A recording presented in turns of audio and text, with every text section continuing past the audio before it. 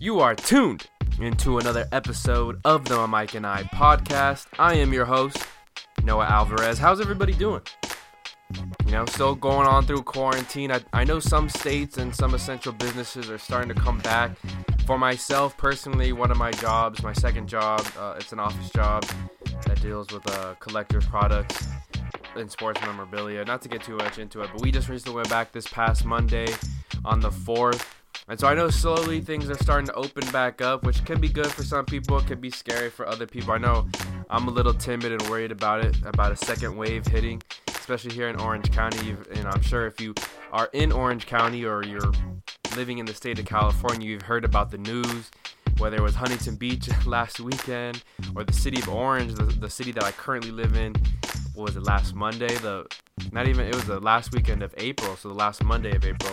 There was protests and huge gatherings, and so it seems like people in Orange County, at least in a particular part of Orange County, not gonna name any, drop names or races or anything, but it seems like a particular part of Orange County is pretty upset with this whole quarantine life. Nonetheless, I hope you guys are remaining safe out there. Hoping you guys are continuing to work on new hobbies, pick up old hobbies that you may have left, and just continue to push for a side hustle, guys. I hope you guys use this time to create, whether it's, like I said, via YouTube channel, to create a podcast, or just find some time to really just dive deep into self-care, self-love. I try not to talk too much about that in my journey, but I think it is important to share that I really, really, really struggled for pretty much 23, 24 years of my life on how to take care of myself and how to love myself and do things for myself, and occasionally now and then treat yourself. So I think I'm starting to learn that finally as a 25-year-old, and this was definitely a good time for me during the quarantine and during when both my jobs were currently in limbo and I wasn't sure where I was going to do. I really hit that really hard, and I encourage you guys to do something similar. Like I said, I do the podcast, I painted, I took up photography, I fixed my bike and started riding my bike around the city more. But it could be something completely different for you guys. Just find ways to pass the time and stimulate your brain. And like I said, self-care, self-love, most important thing. Continue to have and strive for success in this year 2020. Now, before we get things rolling, did want to mention and thank Generic Sports for producing the instrumental in the background. You can check out more of his work at soundcloud.com/Generic Sports. You can also follow him on Twitter and Instagram. Just search up Generic Sports, no tricky spelling or underscores. Also, shout out to my man Vince Correa for designing the Mike and I logo that you are seeing in your screen. He also helps out a ton with the Mike and I Instagram page. If you're on Instagram, be sure to go give that page a follow at @my_Mike and _I. I have a lot of fun doing the synopsis videos and just trying to make that a really interactive podcast page. Also, just putting a little bit more of the stuff that I've been doing too during quarantine, some workouts, as well as some like videos and time lapses of me cooking. So yeah, just trying to make it more of like a blog and kind of hope to inspire some of my listeners via that platform. Also, too, really quick, I did want to share, usually I've been doing on the outros of shows, but really quickly, go check out Phoenix Fit. It's spelled FNXFIT.com, and man, it's a great supplement website. It's a great supplement brand, and they do have a lot of fitness clothes and athletic clothes, but they do have a lot of great fitness supplements. And so fitness has always been a big part of my life. I played a lot of sports in high school and growing up, and I like to stay in shape.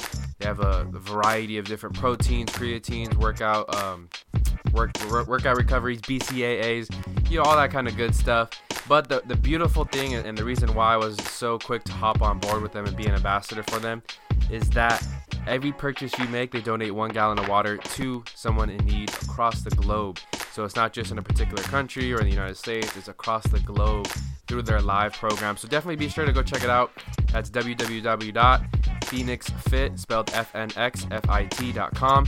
And if you use promo code MyMikeAndI with the letter N, so MyMike, the letter N-I, you can get 15% off on any purchase on that website. So be sure to go check out phoenixfit.com. Boom. So, with that being said, now let's go ahead and hop into episode 104, guys. 104, man. Every time I say 100 and blank, man, that sounds kind of chills down my spine. It's been about just over a year, actually, since I rebranded this podcast as the My Mike and I podcast and been kind of changing it up to have where I have these guests to talk about different aspects of life and their journeys. And so, man, it's been a really fun journey. Thanks for being a part of this. But episode 104 features a very talented and insightful individual by the name of Chuy Juarez.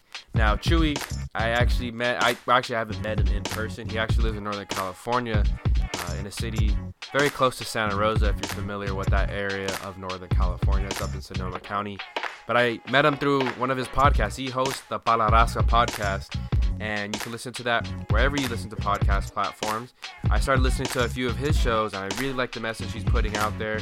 So I hit him up just via Instagram, slid into his DMs.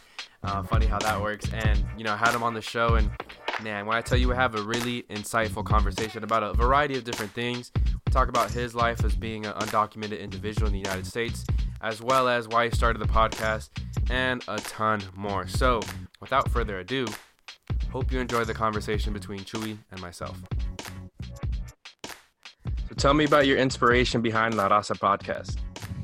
So pretty much I grew up, Chicano. I was obviously born in Mexico, but, growing up here in my neighborhood and stuff and having like high school friends, I think what got me motivated was like, as soon as I hit senior year, I started, noticing all the effects that were going to hit me back like towards the future and stuff, being myself documented and, not really having a goal for me after high school. It was kind of just like, I got to go to community college. I got to make something out of myself. I didn't really have like the thought of like, because at the time, a lot of my friends were getting like acceptance letters to like big universities and stuff, and, they would ask me like, where are you going to go? And I would be like, well, community college, it's the closest thing here, At the time, I didn't even like have a driver's license or anything. I didn't drive a car. So I was like less fortunate than everybody else. But what really got me motivated to, start like this podcast was to provide a space for a lot of our people, specifically like Black and brown individuals who, I want to give a chance for them to share their story and put it out there with like uttermost respect. And, there's always boundaries to that. I don't want to just, tell a person to tell their story and then, it's kind of like disrespectful in a way for them, So, most of it was just kind of like wanting to give back to my community. I've been living here in the same neighborhood for pretty much all my life. And I've seen, the ugly, I've seen the good. So it just kind of like comes and goes, the motivation was here at one point. And I'm not going to lie, there was times where I was like, there's not really like, there's no like, I didn't see like the goal at the end, Mm-hmm. So it was hard for me to just keep the ball rolling. And, slowly but surely I've been, kind of working on it. A lot of it is like new to myself. I've never really had to deal with like a bunch of computer stuff and editing and all that. And, just getting the microphone was like a huge thing for me. So, but yeah, I mean, it was mostly about also getting like the stereotypes out of the way, I feel like in our community, there's a lot of like negative stereotypes that just put labels on everybody. And so at one point I thought, well, by me sharing my story about how I grew up in a neighborhood influenced by gangs and stuff and coming from an undocumented family, I was able to reach out to individuals that maybe were the same or they, experienced the same, tragedies and stuff like that. And, so far I've gotten like positive feedback about it, there are times where, certain people have reached out to me and say like, you shouldn't be saying this and that. Like, but at the end of the day, it's like, it's my story, it's pretty much what shaped me and for, who I am today. Mm-hmm. And, it feels good to be able to reach out to people who, they don't feel like they're accepted in different places. It's definitely put me out there more than what I thought. But so far it's been good. Everything that the podcast is about is for the people, and it's just giving back to the community that watched me grow up. Mm-hmm. Giving back to like my culture and stuff. And yeah, pretty much. Mm-hmm. What really drew me to your podcast too is there's very few Latinos in media, right? There's very few Latinos telling other Latino stories and all kinds of platforms. And that's why I like podcasts because, a friend of mine actually pretty recently in a recording, he told me the revolution will not be televised. and basically saying that like Revolution is not going to be televised onto the main channels, the CBS, ABCs, but it's going to be on platforms like this podcast, YouTube, other stuff, more independent radios, that kind of thing.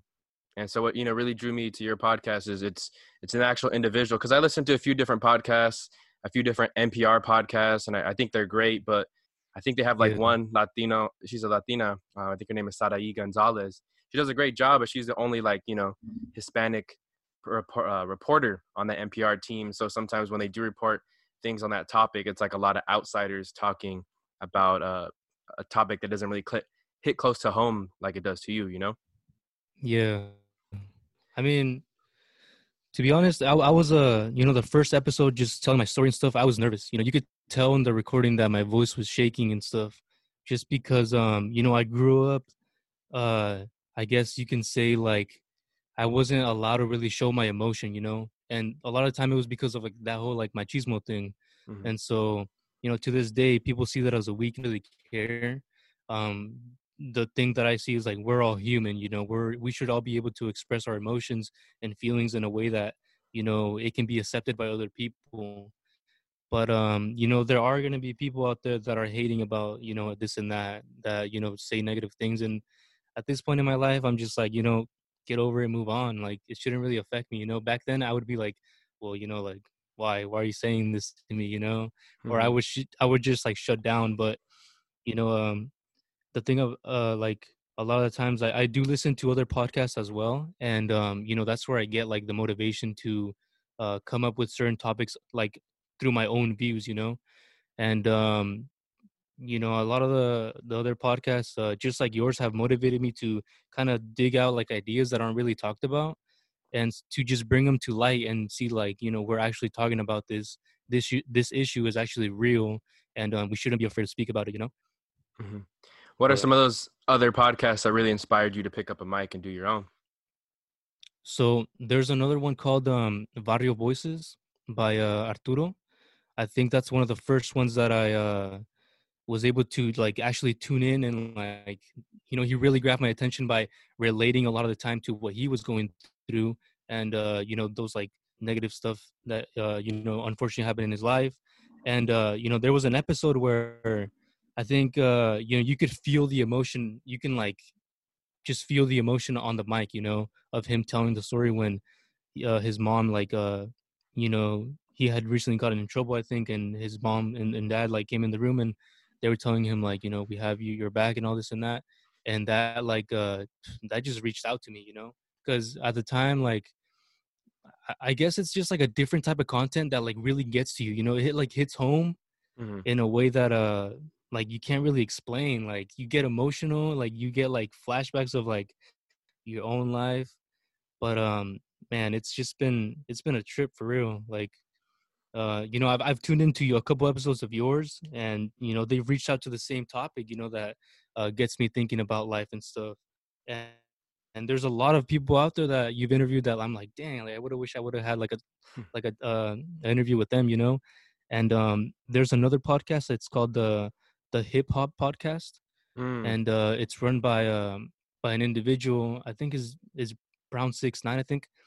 And he interviews a lot of like, say people who are into like the hip hop like realm, that have dealt with music, that have dealt with acting as like Chicano actors and stuff like that.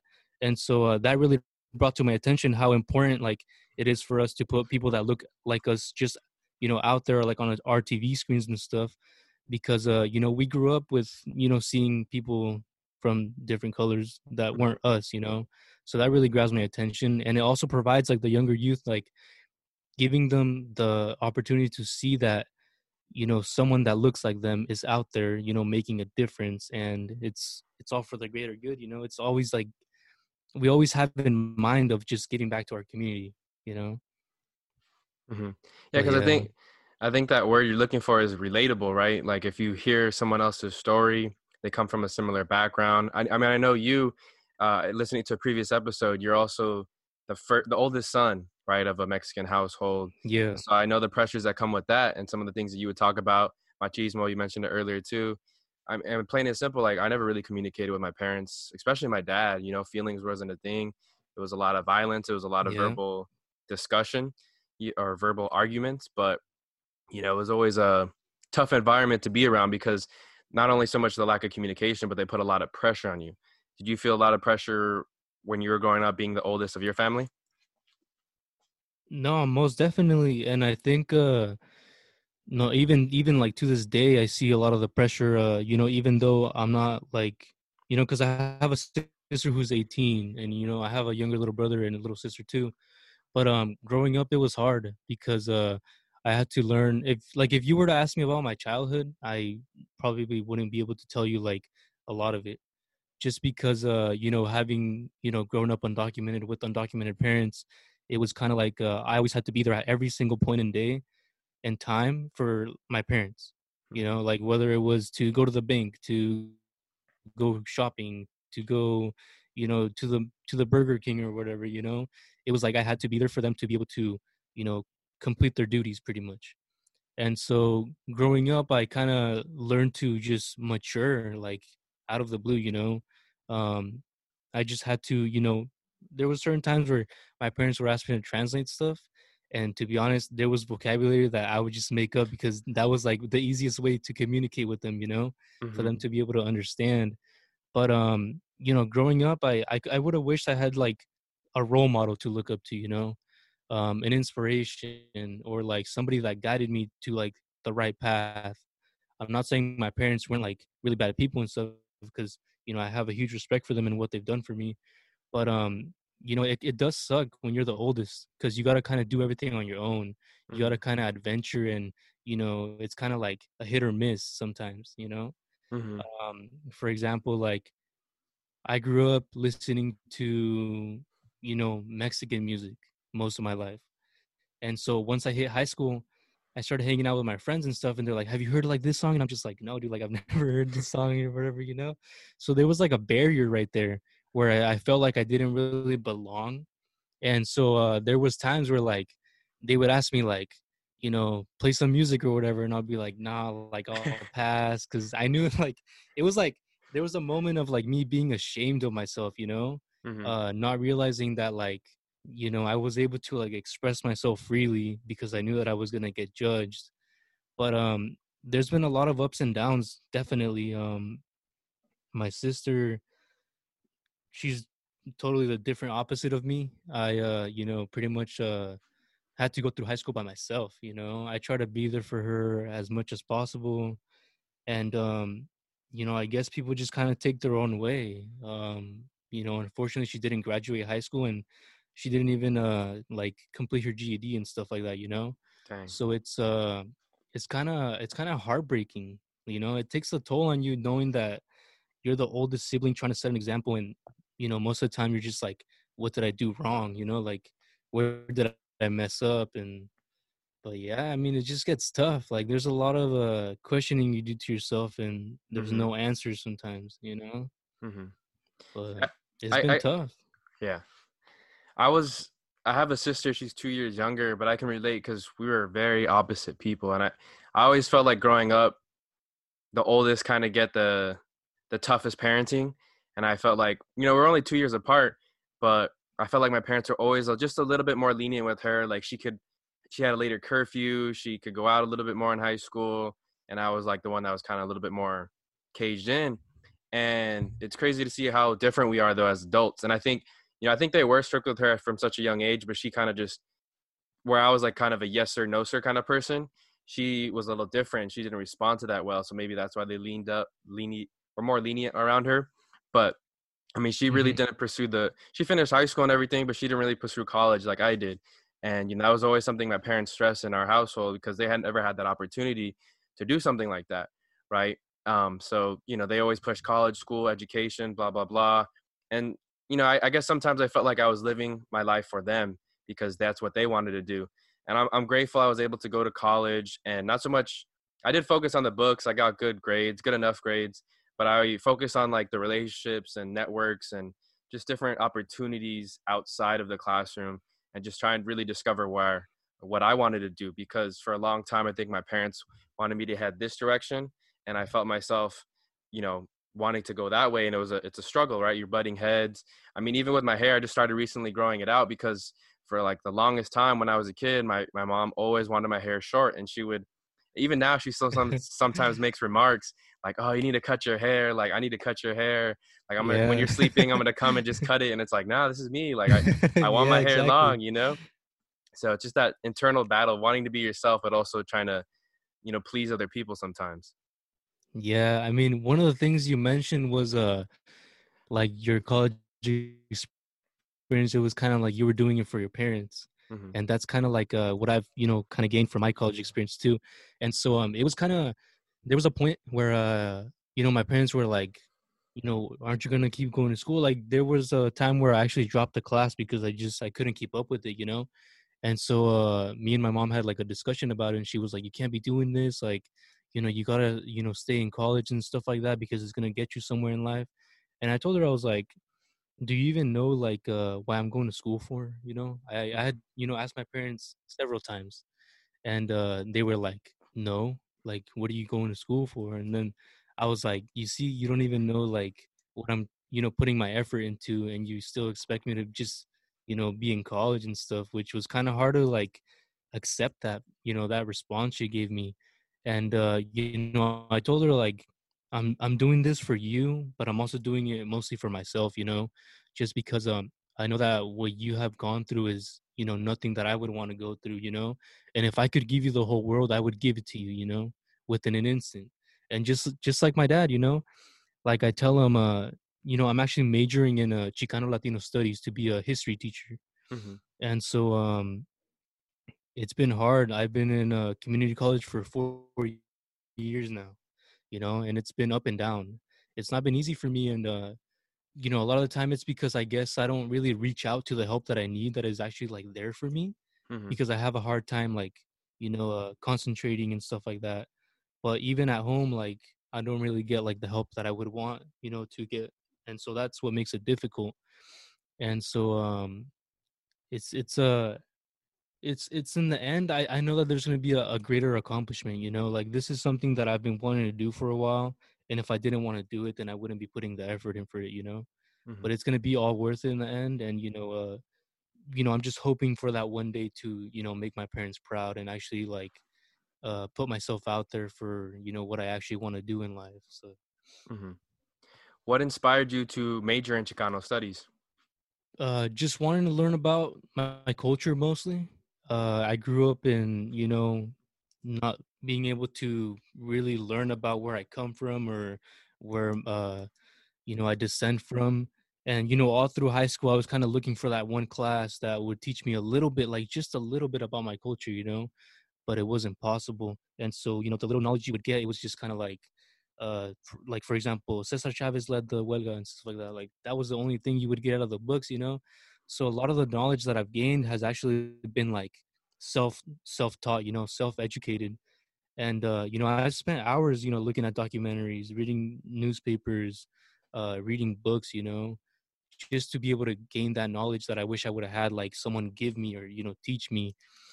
And it's kind of like my purpose in life. I kind of want to be like that one person that gives the youth the knowledge that I would have wished someone would have gave me, and just pass on like that torch of positivity going around.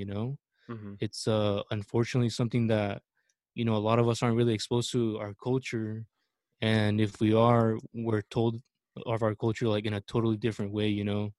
And it's just not right. It's better to just I guess learn it like yourself. And obviously there's other individuals out there that will give you knowledge and feedback. Hmm. But yeah. Yeah, because I think a lot of our culture gets kind of brushed over. I remember taking a history class. It was every chance I took, whether it was community college or at Sac State, I always try to take a history class as an elective if I needed some elective units to fill some unit void, right? But I remember one of my history professors, she Hmm. told me history is always told in the victor, right? Like there's always usually two sides to a story, but it's usually the person who won a battle or a war. And this was like a Greek history professor. She told me that, and I was like, oh, like that's pretty dope. It makes sense. So I remember I took like a history of Mexico class, not really knowing what to expect. And one, it was like an older white lady teaching it, so I was already kind of like, I walked in the classroom first day and I was kind of like, man, like, but she was actually pretty knowledgeable. She put us onto some really good literature, and I learned a lot about the Aztec and Mayan culture. And I had uncles that were tatted, and they had Mayan and Aztec tattoos, and it was always kind of present in my childhood or in my upbringing, but I never really understood that, right? Because like Yeah. in at least in high school and in middle school, when they talk about Native Americans and especially like Aztecs and Mayans, they just talk about, oh, there were these kind of like savage creatures that did really bad, not really bad things, but they did things a different way. And the Europeans came over and colonized to save them and bring over Catholicism. And it's like, it's a Yeah. bunch of BS, because that's their point of view, right? And so it was really Hmm. cool to learn and understand, history of Mexico, going back to the Olmecs, what they were about, as much as we know now, and going on to the Aztecs, the Mayans, the differences between the two, and other little pockets of Mexico, and other little civilizations of what they were accustomed to. And so it was really cool to understand that, because in a history high school class, I mean, you're getting, like you said, Cesar Chavez. The Aztecs lost to what was his name, Cortez, right, the Spaniard. Yeah. And that's kind Yeah. of it. So that's pretty much all as a kid growing up. And but there is more history, right? And I always wondered that as a kid. I was always curious, like there had to be something going on in Mexico before Spaniards come. Like, I know there was. Yeah. I mean, in a sense, it kind of brought me like, all this knowledge kind of brought me like empowerment, It was a time where I was like, well, now I know this. So like, if somebody were to, talk about stuff, if they're wrong about it, like I can call them out. It Hmm. was kind of like, it just gave you like that sense of like power, I guess, having that mindful knowledge in your head and stuff like that. Because walking into a Chicano studies class, for me, fortunately the teacher was Mexican and she came from Mexico to teach here in the United States, which I think is like a huge like privilege. And but just the way like she taught things, it was kind of like, okay, I understand it, I get it. And it was just like, I've never been able to know a lot about this, but now that I do, it's like something that I'm actually going to take and like, you know save my notes about it, so in the future, I can talk about it as well. But yeah, I mean, high school was pretty easy for me. It wasn't much of a hassle, but the whole like not getting to know about like where I came from and stuff, it was kind of like, it was a bummer. Like, for example, there was projects that we would do in class and stuff, and Hmm. I would always implement like my culture and stuff, and people would probably think like, oh, like you're crazy or something, like why would you do this? This is totally irrelevant to the topic. But for me, it was like, I want to get that sense to people out there that like I really care about like my heritage and stuff like that. Yeah. What's like the demographic like in Windsor, in the city of Windsor? It's pretty much mixed. I'd say like half Latino, half white. But just there's certain neighborhoods where it's all Latinos, it's all like Mexican family here and stuff, and there are areas where it's mostly majority white. Hmm. So it's kind of divided half and half. Okay. Yeah. So I also want to go back to your podcast, because I know on every show you do a rose and thorn segment, usually at the beginning. What inspired you to do that specific segment, and why'd you name it that? So during high school, I think it was like around my junior senior, I joined a an organization called the Latino Student Congress. And so it was a bunch of like student leaders who met like at the end of the month, once a month, to discuss like topics that were going on around their schools and stuff, and how we could support each other, and like wanting to push like a vote or something, for the school district or something. And so at the beginning of each meeting, they would do like a gift and a baggage or something like that. And so it was kind of like a rose and a thorn, which in a way is like, a rose is like you're talking about something positive that's been happening to you lately, something that you've like looked forward to. And on the other hand, it's like a thorn, like something negative that's been going on lately. Maybe you're going through like a hardship, or you're not doing too well with your folks or something. So it was kind of like a way to be able to check in with each other, and try to be there for other people as well. And I think it's I mean, what's more important than self-reflection, you know? Because a lot of the times I feel like a lot of people suffer in silence. Hmm. And so it's important to be able to check in with each other and actually know like what someone's going through. So that's why I did that segment. It was kind of like an icebreaker, you know, Hmm. kind of just like set the mood and, you know, get the conversation rolling. But yeah. Yeah, and it's a wonderful thing to be able to kind of vocalize, whether it is through speech or write down your emotions. Like right after college, I really got into just writing down my feelings. So I think as a kid, I stored a lot of anger, and a lot of times I would lash out at certain things that weren't even necessarily what I was angry at, but it just happened to be that thing that set me off, right? You're like a ticking time bomb, and eventually you're going to blow up. Yeah. But so, writing things down, whether you're like super angry at the moment, whether you're super sad at the moment, I found it to be like very therapeutical. And that's why I really, enjoyed that Rose and Thorn thing too, because you're just able to, vocalize how you're feeling. And that sometimes can be just like a huge stress reliever. You kind of just like, lay back in your chair a little bit and kind of, go on with the rest of your Yeah. day. Yeah, yeah. I mean, it's kind of interesting, you know. I haven't really interviewed a lot of people, but the people that I have, I can see a sense in them that like in a way it's kind of helping them, you know. Mhm. Uh you know, for example, one of my homies, I was able to sit down and interview him, and it was something that like gave him the opportunity to just like reflect on how much of a success he's been putting in his work, you know, how Mhm. much of a student he's become and like where he's gone to the point where he can feel proud of himself and, you know, actually you know, be able to accomplish more in his mind. So it kind of like you know, I'm happy I'm able to be able to in a way help other individuals. And you know, a lot of the work that I've been doing is kind of like just to reach out to those people who are like, say, still in the shadows, you know, scared to speak up about issues, or they feel like left out of conversations. But it's just been about incorporating everybody at once, you know, kind of coming together as one, and letting people know that they're not alone, you know. Mhm. So going back to the stuff that you've learned in Chicano studies through different classes, I've seen you post a lot of stuff on Instagram, whether it's about the Aztecs, the Mayans, or just different things that you've learned in that class. What are some of the cooler things about your culture that you maybe didn't know before you took those classes that you are really excited to know about now? So I think there's a variety of things, you know, and it kind of clashes with my beliefs with my parents and stuff, you know.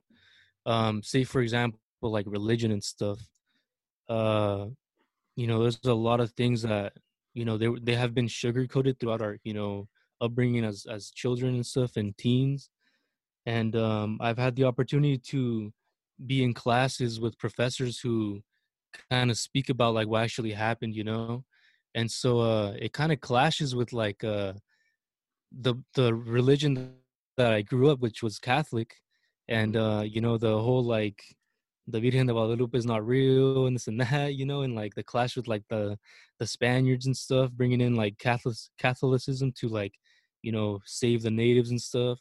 And you know, I've been, you know, I've expressed that in front of my parents, and at the same time I tell them like, hey, you know what, like I truly like respect your beliefs, you know, like don't hate me for what I'm about to say, but like this is what I think, you know.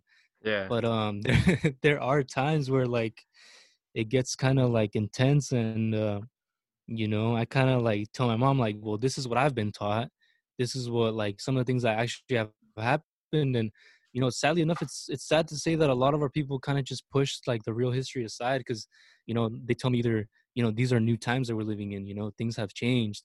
And I, you know, I understand things have changed, but uh the history is still there, you know, the impact is still there. But it's just, it's crazy to think about like how my parents grew up and how I'm growing up now, because they grew up in like a traditional Mexican household, you know. Hmm. You know, my mom and dad got married at a late age, you know, I think 26 or 27 years old. And from there it was like, you know, all traditional. And Hmm. so for me, kind of expressing, you know, all these other things that I have experienced through my childhood, and, you know, being hearing from friends here and there and family, is totally different from what my parents have gone through. Hmm. So definitely learning a lot about things definitely puts a barrier on family and stuff. Hmm. And sometimes traditionalists can be very stuck in their own ways, right? Like it's hard to get to them. It's hard to not even so much to turn them progressive or, but just to open them to new ways of thinking, it could be a little challenging for them. Yeah, exactly. Hmm. I So I want mean, sorry, go ahead. now. I'll say you go ahead, continue. I mean, I was just gonna say, it's just hard. Like, there are things where I try to like get my parents to understand why I'm doing what I'm doing, you know. Hmm. And for them, it's like, well, you're not really gonna do anything about it. Like, you Hmm. can't really change anything. But my way of thinking is totally different from theirs, and I can explain a lot of things to them many times, and I just know that they're not gonna understand. Like, they're not gonna change their mind. So I just kind of like let it settle and just keep doing what I do. So. Hmm. So I know you were born in Guanajuato. Your parents moved you over here at a very young age. What was the some of the challenges of just growing up in a new country, also growing up undocumented, and just some of the challenges you face on a day-to-day basis? Yeah, so I came over with my parents when I was 2 years old, born in the state of Michoacan, actually, because that's where like the Okay. nearest hospital was, next to Guanajuato. Okay. And so I was born in the state right over. Well, my parents come from a little rural like ranch. And so everybody from the community there had pretty much made the journey to come to the United States. And I'm having my parents heard about a lot of stories of people actually, you know at the time it was like people are getting jobs over here, making money to send back to their families and stuff. And so my parents actually were the only ones that crossed the border. I think with like it's my dad told me that at the time there was like the time they crossed, it was like around there was around like 40 people altogether in a whole group. It was men, women, and children. But I was actually, you know I was in a car that passed through the border wall with someone else's papers and stuff. Hmm. And so coming over here at a young age, I can't tell you like that I remember anything. Like, I really can't remember like what happened at the time. I think the earliest like memory of my childhood was like when I hit like kindergarten here, because I met friends there. There Hmm. was friends that really had a huge impact on me, and to this day, like, I still consider them like my friends, more than family now. Hmm. But it was hard. There were certain things that we couldn't really do growing up. For example, we came here to California and we settled in Santa Rosa first with another family from the same place that we were from in Mexico. And just having to share that one apartment with another family was a struggle. Being able to divide things separately, whether it was food, uh, you know, having to clean our clothes, gas money or whatever, it was Hmm. difficult. And so there were times where it was like the weekend or whatever, and we couldn't go outside just because of the fear of immigration being out there. And we would go to the stores to get food or buy clothes. And there were certain times where like people would announce on the radio, like, watch out, like immigration is out here. Hmm. And so you could just imagine the amount of fear that it would bring on us. And so for most of the time, it was kind of just like growing up with that family that we had settled in for a while, starting like friendships there, and creating a few friends around the neighborhood. And then after that, we decided to move and, split with the family there. And we relocated down in Ronan Park. And so that's around here in Sonoma County too. And so we found our own apartment and stuff. And that's when I started going to, I think, preschool. And for a few years, I was going through preschool and stuff. And it was cool. Like, I really didn't complain about it. I remember like waking up every morning and walking like the back trails to get to school, which was like a little trail. It was like a little adventure before school or whatever. And so it was kind of cool to just kind of walk with my mom and experience that moment of like just nature there. Hmm. But later on, we decided to move down to Windsor, and ever since it's been nice. I actually didn't even know that I was undocumented till like I hit high school. Hmm. And that was when I was trying to apply for my first job. I saw a lot of my friends applying to jobs and working at grocery stores, working with their parents' businesses or whatever. And so I was like, well, I want to make some money. People are enjoying the things they get, and I wanted to feel that way. I Hmm. wanted to experience that. And so I actually applied to a grocery store. They called me and everything. I got the interview. Everything went well. And so it got to the point where the interviewer was like, "Well, do you have a social security number, this and that?" And I was like, "I honestly don't even know what that is, you know?" Yeah. And so she's like, "I'm sure your parents like know about it, and just come back in the next day and provide us that, and we can get you started on the job." And so I go home and I told my mom, I was like, "Mom, I got the job. Like, you won't believe it. Like, I'm gonna be working at a grocery store. It's gonna be like a good start for me and stuff." Mhm. And here comes like the bad news that like I wasn't that I didn't have a social security number. Mhm. And I was like, "Well, what do you mean I don't have one?" And she's like, "Well, you're not as gifted as the other people out there." And that was like, to me, what do you mean? Like, I'm going to school, like I'm getting good grades. And at least that's what I thought that was getting me that social security number. But in reality, it was I wasn't born here. Mhm. And so it was hard. I had to give up the opportunity, and that's when DACA came out. And Mhm. I applied for DACA, and I was approved, and that was almost like $500 out of my pocket, which was well worth at the time. And which that's what got me into my first job and stuff. Mhm. And so my first job was at the Home Depot. And it's like working at a construction site, man. Like I had no idea about like the things that I was dealing with. And so it was hard. Like I would have to teach myself, and like there was a lot of computer work. And I met a lot of people there, and contractors, and people that were working on the daily that would come in early 5 a.m. in the morning to get their stuff. Mhm. But it was a good experience. As far as growing up undocumented, it's been tough. There's a lot more precaution we got to take, not just as an individual, but like as a family. Mhm. And so I try to tell my siblings, like, just be careful what you do out there. Like, I know you guys are young, but keep in mind like our family. Mhm. And for the most part, thank God we haven't had to experience any like casualties and stuff like that. And to be honest, it's been life has been good for us. Mhm. We haven't had a lot of downs lately.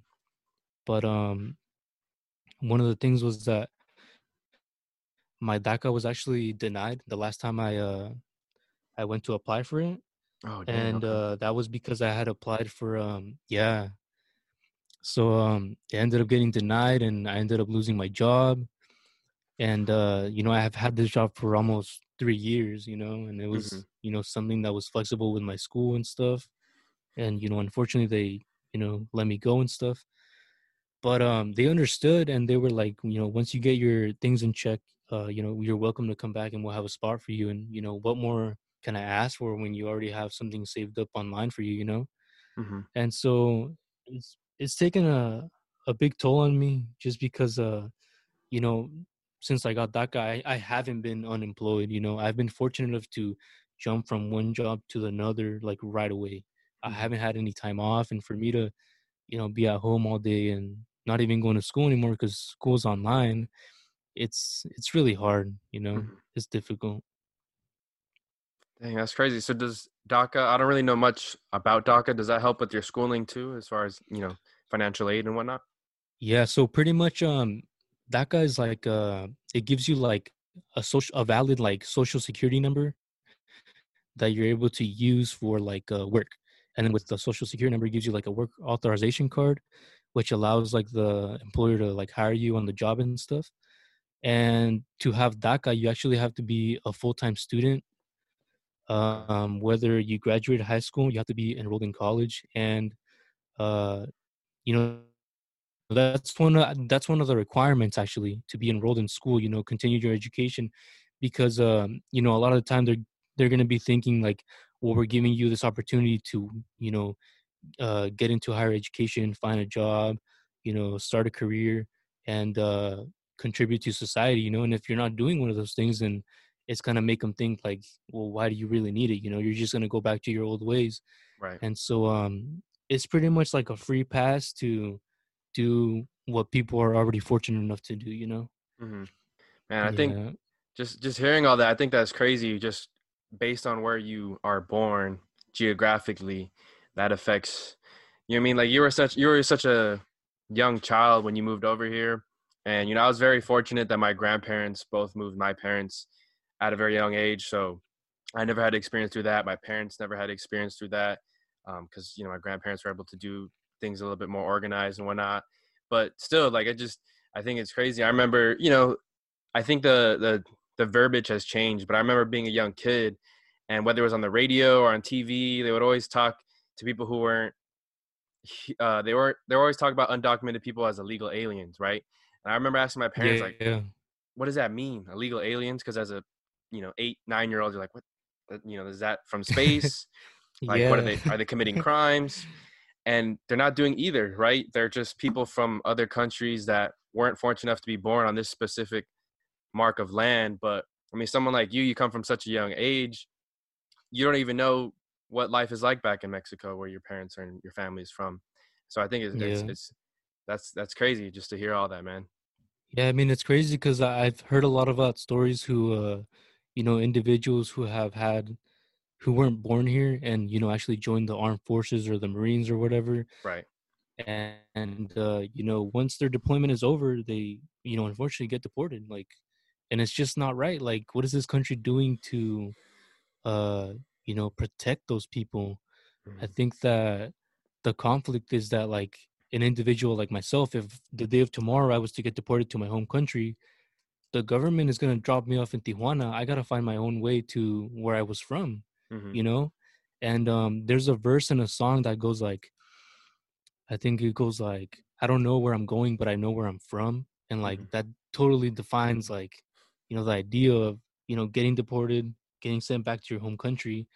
And, as much as I love my country, as much as I love Mexico and I'm prideful of it, I don't think I would have the same opportunities that I have here. Mhm. And there's a lot to thank the United States for allowing me to pursue a higher education, to be able to obtain a job, to be able to have an income. Even if it's not the greatest income, I still have money coming into my bank, Right. into my pockets, to be able to provide for my family and stuff. Which in Mexico, opportunities like that, they're not available unless you have an education or you're born into wealth. You know? Mhm.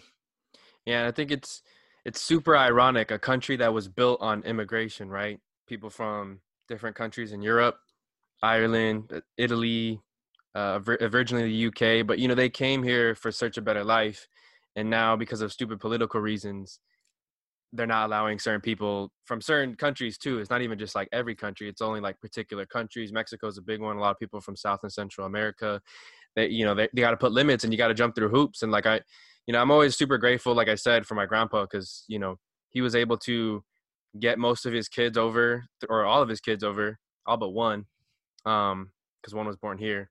But he was able to get all of his kids Hmm. over with papers. He slaved away essentially in the Central California fields, doing God knows what. He lived that life, so I didn't have to, and so my parents didn't have to. But man, it's a country. This was a country built on immigration. That's the biggest thing that they say in the history books. And all of a sudden now in 2020, or for the last couple decades or so, like they're putting limits on how many people can come in, and what's your purpose and whatnot, that kind of thing. Yeah, and I mean it's been crazy to be able to hear about individuals throughout the news and stuff like that that aren't really like heard. I think I think the things that have been going on are just plain disgusting. It's unnecessary. They're putting little babies in cages and stuff. They're putting a huge amount of people in one place, and they're not allowing them to like speak to a legal representative. They're making them stay there and suffer. And unfortunately, a lot of people have died in detention centers. Hmm. It's like one of those topics that nobody likes to talk about, just because it brings a lot of conflict to the table. But like you said, this is a country of immigrants. Hmm. Back in the 1940s, I think, was when the Bracero program was introduced by the United States. Right. Like, the government was hiring people from Mexico to come work at the agricultural fields because World War II was going on. Hmm. And so it was kind of like, you think of it and it's like this is their fault. Like, we didn't ask for this. Like, Yeah. this is something that has been caused by them, you know? So now all of a sudden our people are becoming the blame of all the issues that are going on. Hmm. And it's just not right, you Hmm. know? And if you go further back in history too, the U.S.-Mexico War, where a big part of Mexico was large parts of Texas, New Mexico, Utah, Nevada, Arizona, and a large chunk of California were all considered Mexico property. And the U.S. just kind of said like, "Hey, this is ours now," And then there were some battles fought and stuff like that, but it's like you just look at the history and it's kind of fucked up. It's a very fucked up situation, to be honest. Yeah, I mean, I don't know if you're a little bit familiar with like the Native American history and stuff like that, but man, like way before this place was like, Hmm. it was a free land, you know? Yeah. It was owned by the natives, and everybody lived like a peaceful life. And it wasn't until like people came to invade the country and stuff and they claimed it theirs without knowing a lot of it. Hmm. And so first was the natives, then the Spanish. Well, first was the natives, then like obviously the Spanish that came and conquered, and then you start getting mixed races because back then Spanish men were like raping indigenous women, and so like you get the mestizos and stuff like that. Hmm. And that was like a huge group that moved down from like uh close to Mexico to like California, and then they Hmm. started like splitting up into different areas, which then were formed as states. And but it's just it's just crazy to think about how there's a lot of hate towards one individual group, when it's not even like their fault in the beginning. Hmm. Yeah, and it's crazy. Like a lot of the Europeans, they did that all over the country or all over the world too, right? They didn't just do it here in the Americas. It was also in Africa, and a large part of Black history is stolen and taken away from them through slavery and the things that they did for them. It's just it's like it says that like divide and conquer mentality. They were able to change and impact so much history just based off of like hey, this discovering new land and saying this is ours, that kind of thing. Yeah, Yeah. I mean, it's just crazy to think about all this, like in the history books of the United States and stuff. They you know when we're taught at like such a young age that at the time it doesn't really like get to our mind, Hmm. that they explain to us like all the battles that are going on, but that's like our people's history, like being looked down upon, told a Hmm. different way. And like you said, history is written by the victor, and I like to think in a different way, like their lives are written in books, while our truths are carved in stones. And it's been proven, like for example, our ancestors have a lot of like temples down in Hmm. Mexico and stuff, and it tells a lot of stories, even though like we don't really understand what a lot of the symbols mean. It's a huge like significant meaning to where we come from and stuff. Right. Yeah, just because we didn't have or our ancestors didn't have a written language per se, like the English or Spanish or whatever that the Europeans were using, they were still very advanced technological. I mean, you look at the pyramids, you look at some of the temples that they had, it all had to do with astrology. You could tell that they were studying astronomy and different, what I mean? They weren't just like these, like I said, savage beasts that were very dumb. Like they had a lot of people that were Yeah. smart in their cultures too. And one thing I will say about like mainstream society, as far as like Columbus Day, like that's a big one. I don't know if it's official yet, but I know a lot of people are starting to push for that movement of calling it Indigenous Day, right? Versus Yeah. when I was a kid, it was like Columbus Day, Columbus Day, and then like I feel like at one point or another when I was in middle or high school, they found out. They didn't find out, they always knew, but I think more and more people discovered and were like shocked Yeah. by what Columbus actually did and some of the terrible things that he and his people did. And so I think it's great that we're trying to push the narrative for Indigenous People Day instead of the typical Columbus Day that was around for hundreds and hundreds of years. Yeah. And I think it's actually crazy how we can reflect, like I'm pretty sure you can reflect back to like our childhood days when it was close to Thanksgiving and stuff, and they celebrate Abraham Lincoln Day and all this stuff. Yeah. And there was little kids going to school dressed as Christopher Columbus, dressed Hmm. as the Native Americans. You can name it.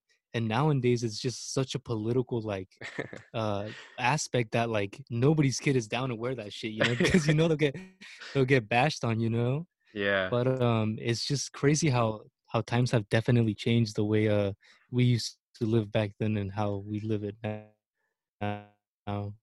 Yeah, because I remember even in kindergarten for Thanksgiving, it wasn't necessarily a play, but they would teach us like, oh, like the pilgrims, right? The pilgrims, whoever the fuck they were, pilgrims and Hmm. Native Americans, like decided on this Thanksgiving day that we're gonna have a meal together, and that shit wasn't like that, bro. There's a lot of backstabbing and forcing people out and Yeah. killing people when they weren't even looking. So it's like it's crazy. Like honest, like the United States history is very fucked up, but not a lot of people are down to talk about it. Yeah. I mean, shit, as far as I can remember, there was plays that we had to do in school about that shit, Hmm. being all friendly and stuff. And man, once you look back, it's just like, what the fuck was I doing? Like this is totally what it wasn't. Hmm. And I mean, if you look at it, like the natives were there, trying to help these individuals that they've never seen before, Hmm. and so once they taught the Spaniards or whatever, um how to grow crops and feed themselves, they totally killed off the natives and stuff, Right. and that's just the reality, like, you know Hmm. So as far as like progressing forward, I mean, what do you, in your opinion, what are some ideas that this country could do from a political standpoint to kind of just starting with Indigenous Day or it could be wherever, but what ideas do you have as far as to like progress this country forward and kind of erase that colonization and that narrative that we've had in the United States history? there's many times where, let's say, art's written by Chicanos and stuff like that, Latin American people. A lot of our books are banned in different schools, and it's sad to see that because yet again there they are, like taking our stuff away. But as far as like the whole country and stuff, I think there should be like way more opportunities for individuals who are undocumented. And and I say that with the thought of you know obviously not all undocumented individuals are good people. That's one thing I'm gonna come to a sense, because there are a lot of people that run away from crimes and stuff. Hmm. you know Not everybody is perfect, but the people who actually have been staying right with this country and don't have bad records, being contributing to society as much as possible, I think they should be able to be given opportunities that other people of this country have. For example, you know a lot of our parents are fortunate enough to get their citizenship, get a green card, get a residency, and at the time it's kind of hard to acknowledge that once an individual who has been undocumented for so long gets the opportunity, all of a sudden turns their back on their own people, Hmm. and it's just it's sad to see that reality. It's and you see a lot of the time, a lot of people deny that, but it's the truth. But there should definitely be more opportunities for undocumented individuals. There should definitely be more teaching about our cultures and stuff in classrooms. And I think a lot of the history books should just be rewritten. Um, it's about time we stop like sugarcoating everything and just actually hit like reality for once. Because if we keep feeding our seeds, the way we've been feeding them for the past, who knows how many years, Hmm. we don't even know if we're going to see this country progress or not. Hmm. And especially during these times of like coronavirus and stuff, under this presidency of Trump, like we've seen a lot of like, I guess you're thinking like, are we really like succeeding in this country? Like, and the people who have been trying to like keep the ball rolling in a positive aspect have been put down. They've like shut them down into to the point where they can't even keep doing the work that they want to be able to help individuals out there. Hmm. But there's a long list of things you can think of. Hmm. I mainly focus on like undocumented individuals, but there are certainly a lot of things that are affecting a certain groups of people out there. Hmm. And that's one thing you brought up too. And I remember listening to that interview you did for the Hip Hop Spot podcast, is that there's a lot of backstabbing within our own culture. I know one of my dad's distant cousins, she's like a city council. I don't know exactly what her specific role, but I know she holds a political office at a very local level. And I know I don't want to put words in his mouth because he hasn't told me exactly what she's done, but I know he's really upset at her for doing some corrupt things. And so it's, ideally the goal would be like, oh, we got to get, people of our kind into positions of power. But then sometimes the power corrupts them and they're not even helping our people, or they say they're going to help people. And I've seen you post some things too on your story or on you post on Instagram, and it's just like they continuously backstab. They said they're going to promise money and they steal that Yeah. money for their own pockets. So there's a lot of betrayal within our culture. And it's just it's a sad thing to see, because that's as a culture and ethnicity that's been put down, and it's like a minority. That's not the way to go about things. We all have to kind of rise together. We have to be unified if we want to come up together. Yeah, and I mean, the battle has always been there, bringing everybody together. Like in the 60s, the Chicano movement, there was a conflict with the word Chicano, because that only defined like the men. And at the time, like there was only men leadership.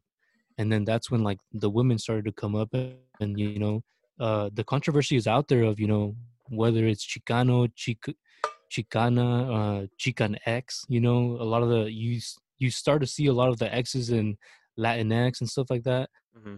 So unity has always been an issue with our people, despite the good causes that have been going on for a lot of years.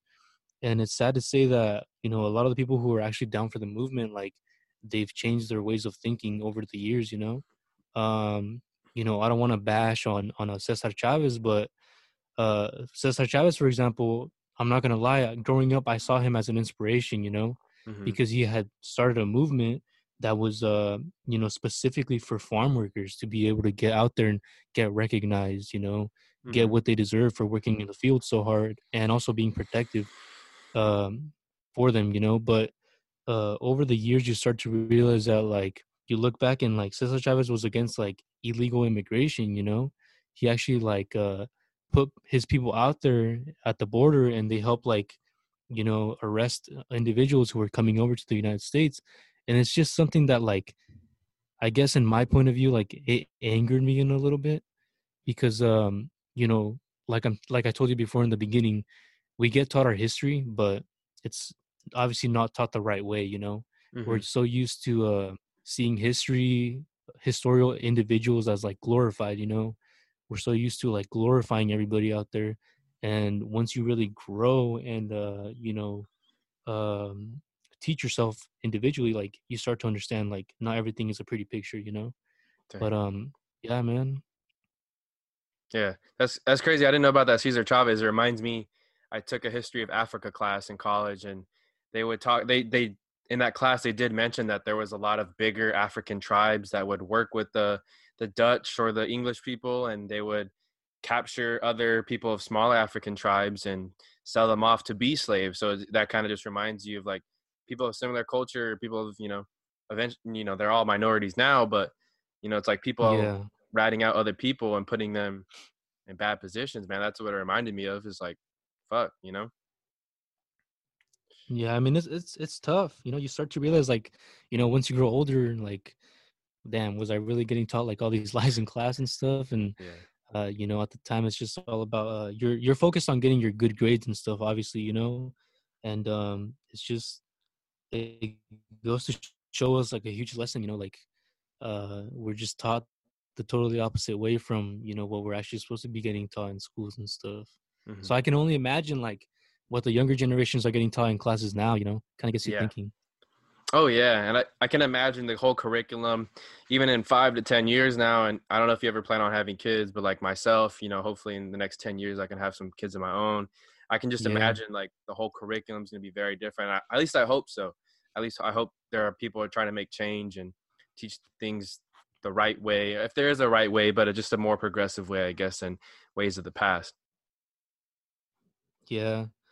And just one thing about that, I kind of want to just put out there that during my senior year, I actually ran like a group organization, a student organization at my high school, and at the time we were pushing for what's it called, ethnic studies, to Mm. be implemented into like the school curriculum. And then I think like maybe 2-3 years ago, they actually passed a law in California to be able to teach ethnic studies in high school courses and stuff like that, which really wasn't like an option for students back then. And so I guess I can take a lot of pride in that, because all the effort and all the work we've done has actually been paid for. And it's I'm happy to be able to give that to students who are growing up in high school now and stuff. So it's a huge accomplishment for that. No, yeah, that's super dope to hear because you were part of something. You were part of the what do they call it? Like the groundwork, the foundation of something that eventually was able to get fixed. And that's the beautiful thing about this country is that if enough people do put their minds together, I mean, we have that freedom to protest and we have that freedom to actually, all these laws that are currently in existence, they're all capable of changing. I mean, look at like marijuana. For a long, long, long Yeah. time, people were so anti marijuana, but now California, it's legal for both medically and recreationally, and it's starting to spread to every other state too. So, everything is capable of change. You just got to, start at the ground level and work our way up. Yeah, that's true. And like you said, it's been seen. I can't tell you how many dispensaries are around here and stuff like that. Yeah, it It's makes it weird. crazy to think. It's crazy to think about all this stuff that is now like open to people, and individuals Yeah. who would have thought like, But yeah, you're right. Yeah, just because I remember going back to the dispensary thing. I mean, I remember being 18, 19 out of high school, and you could get like a recreational, I forgot what it was called. You had to get like a medical card to be able to use and to go to dispensaries to pick up. And I remember, Yeah, dude, most of the dispensaries were like in back alleys, all sketched out. And a lot of times I had never been at a dispensary when it had gotten raided. But now to see the dispensaries now, there's like, it looked like dental offices, that has like magazines and they buzz you in, you're behind a glass counter. And it's like, it's a trip, man. Cause I just remember, being fresh out of high school, going to dispensaries, being all scared, like, that cops were going to raid yeah. this place. And now it's like super, like anyone can go in and you're just like, fuck, this is in a span of 7-8 years. Yeah, and it's crazy how like innovative they've become, like shit, man, like all of these dispensaries are going mobile now, and they deliver to your front door for all these other things, and it's just crazy, like definitely times have changed over the few years, and it's it's something new to us, so Mm-hmm. yeah. So transitioning to present day for the year 2020, what are some other goals that you want to be able to accomplish at the end of this year? Well, having that said, I think right now it's kind of difficult because of like the whole situation everybody's going through, Mm-hmm. but I can definitely see some goals out there. Definitely to get the podcast rolling more, get more content on there, you know, try to familiarize myself with, you know, having the courage of actually reaching out to folks and, interviewing them. Cause I'm not gonna lie, I'm kind of shy about that. I'm not Oh really, yeah.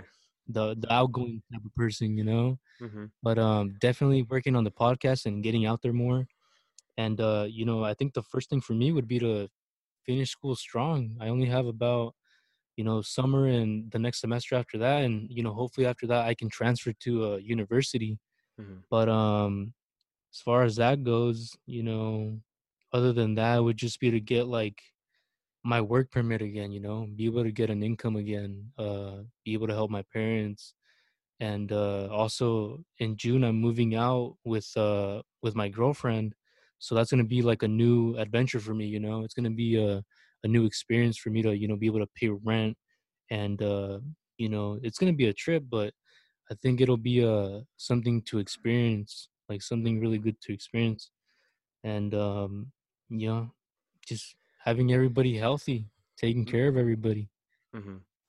Yeah, and I'll just like offer a little bit of advice. It is very scary sometimes to like ask people, and a lot of times it's just like emails and DMs or just like maybe shooting a text message to someone that knows someone. But I feel it is a big risk. Like don't get me wrong. Like I'll get really scared when I message people to be on the show, but man, if they do respond back and you do able to get them on the show, it's a huge, like, to me, it's a big like thrill of excitement, almost like you just got off a roller coaster. And then when you do get to actually record with Yeah. that person, you're like, damn, like that, yeah, I made that happen. I made that possible. Like, sometimes So every now and then, like for sure, I'll get on a streak of like 50 no's, but then I'll get that one yes, and that one yes is bigger than the 50 people I asked before, and it's just like, all right, well then that shit almost outweighs itself, kind of. So just continue to put yourself out there, because I think the message that you're trying to spread is really great, and it needs to be heard by more people. Yeah, thank you. Thank you. And I mean, likewise to you. You have a huge amount of episodes out there, Mm-hmm. and it's to be honest, it's impossible for me to, get listening to all like 100 Yeah. and something of them, And props to you, man. Props to you, because you actually, one out of five times I'm on my phone or whatever, Mm-hmm. and it's a sign of motivation for me, to be able to get out there more and dream, and you're making it happen. You're putting it out there for people, and it brings joy to you.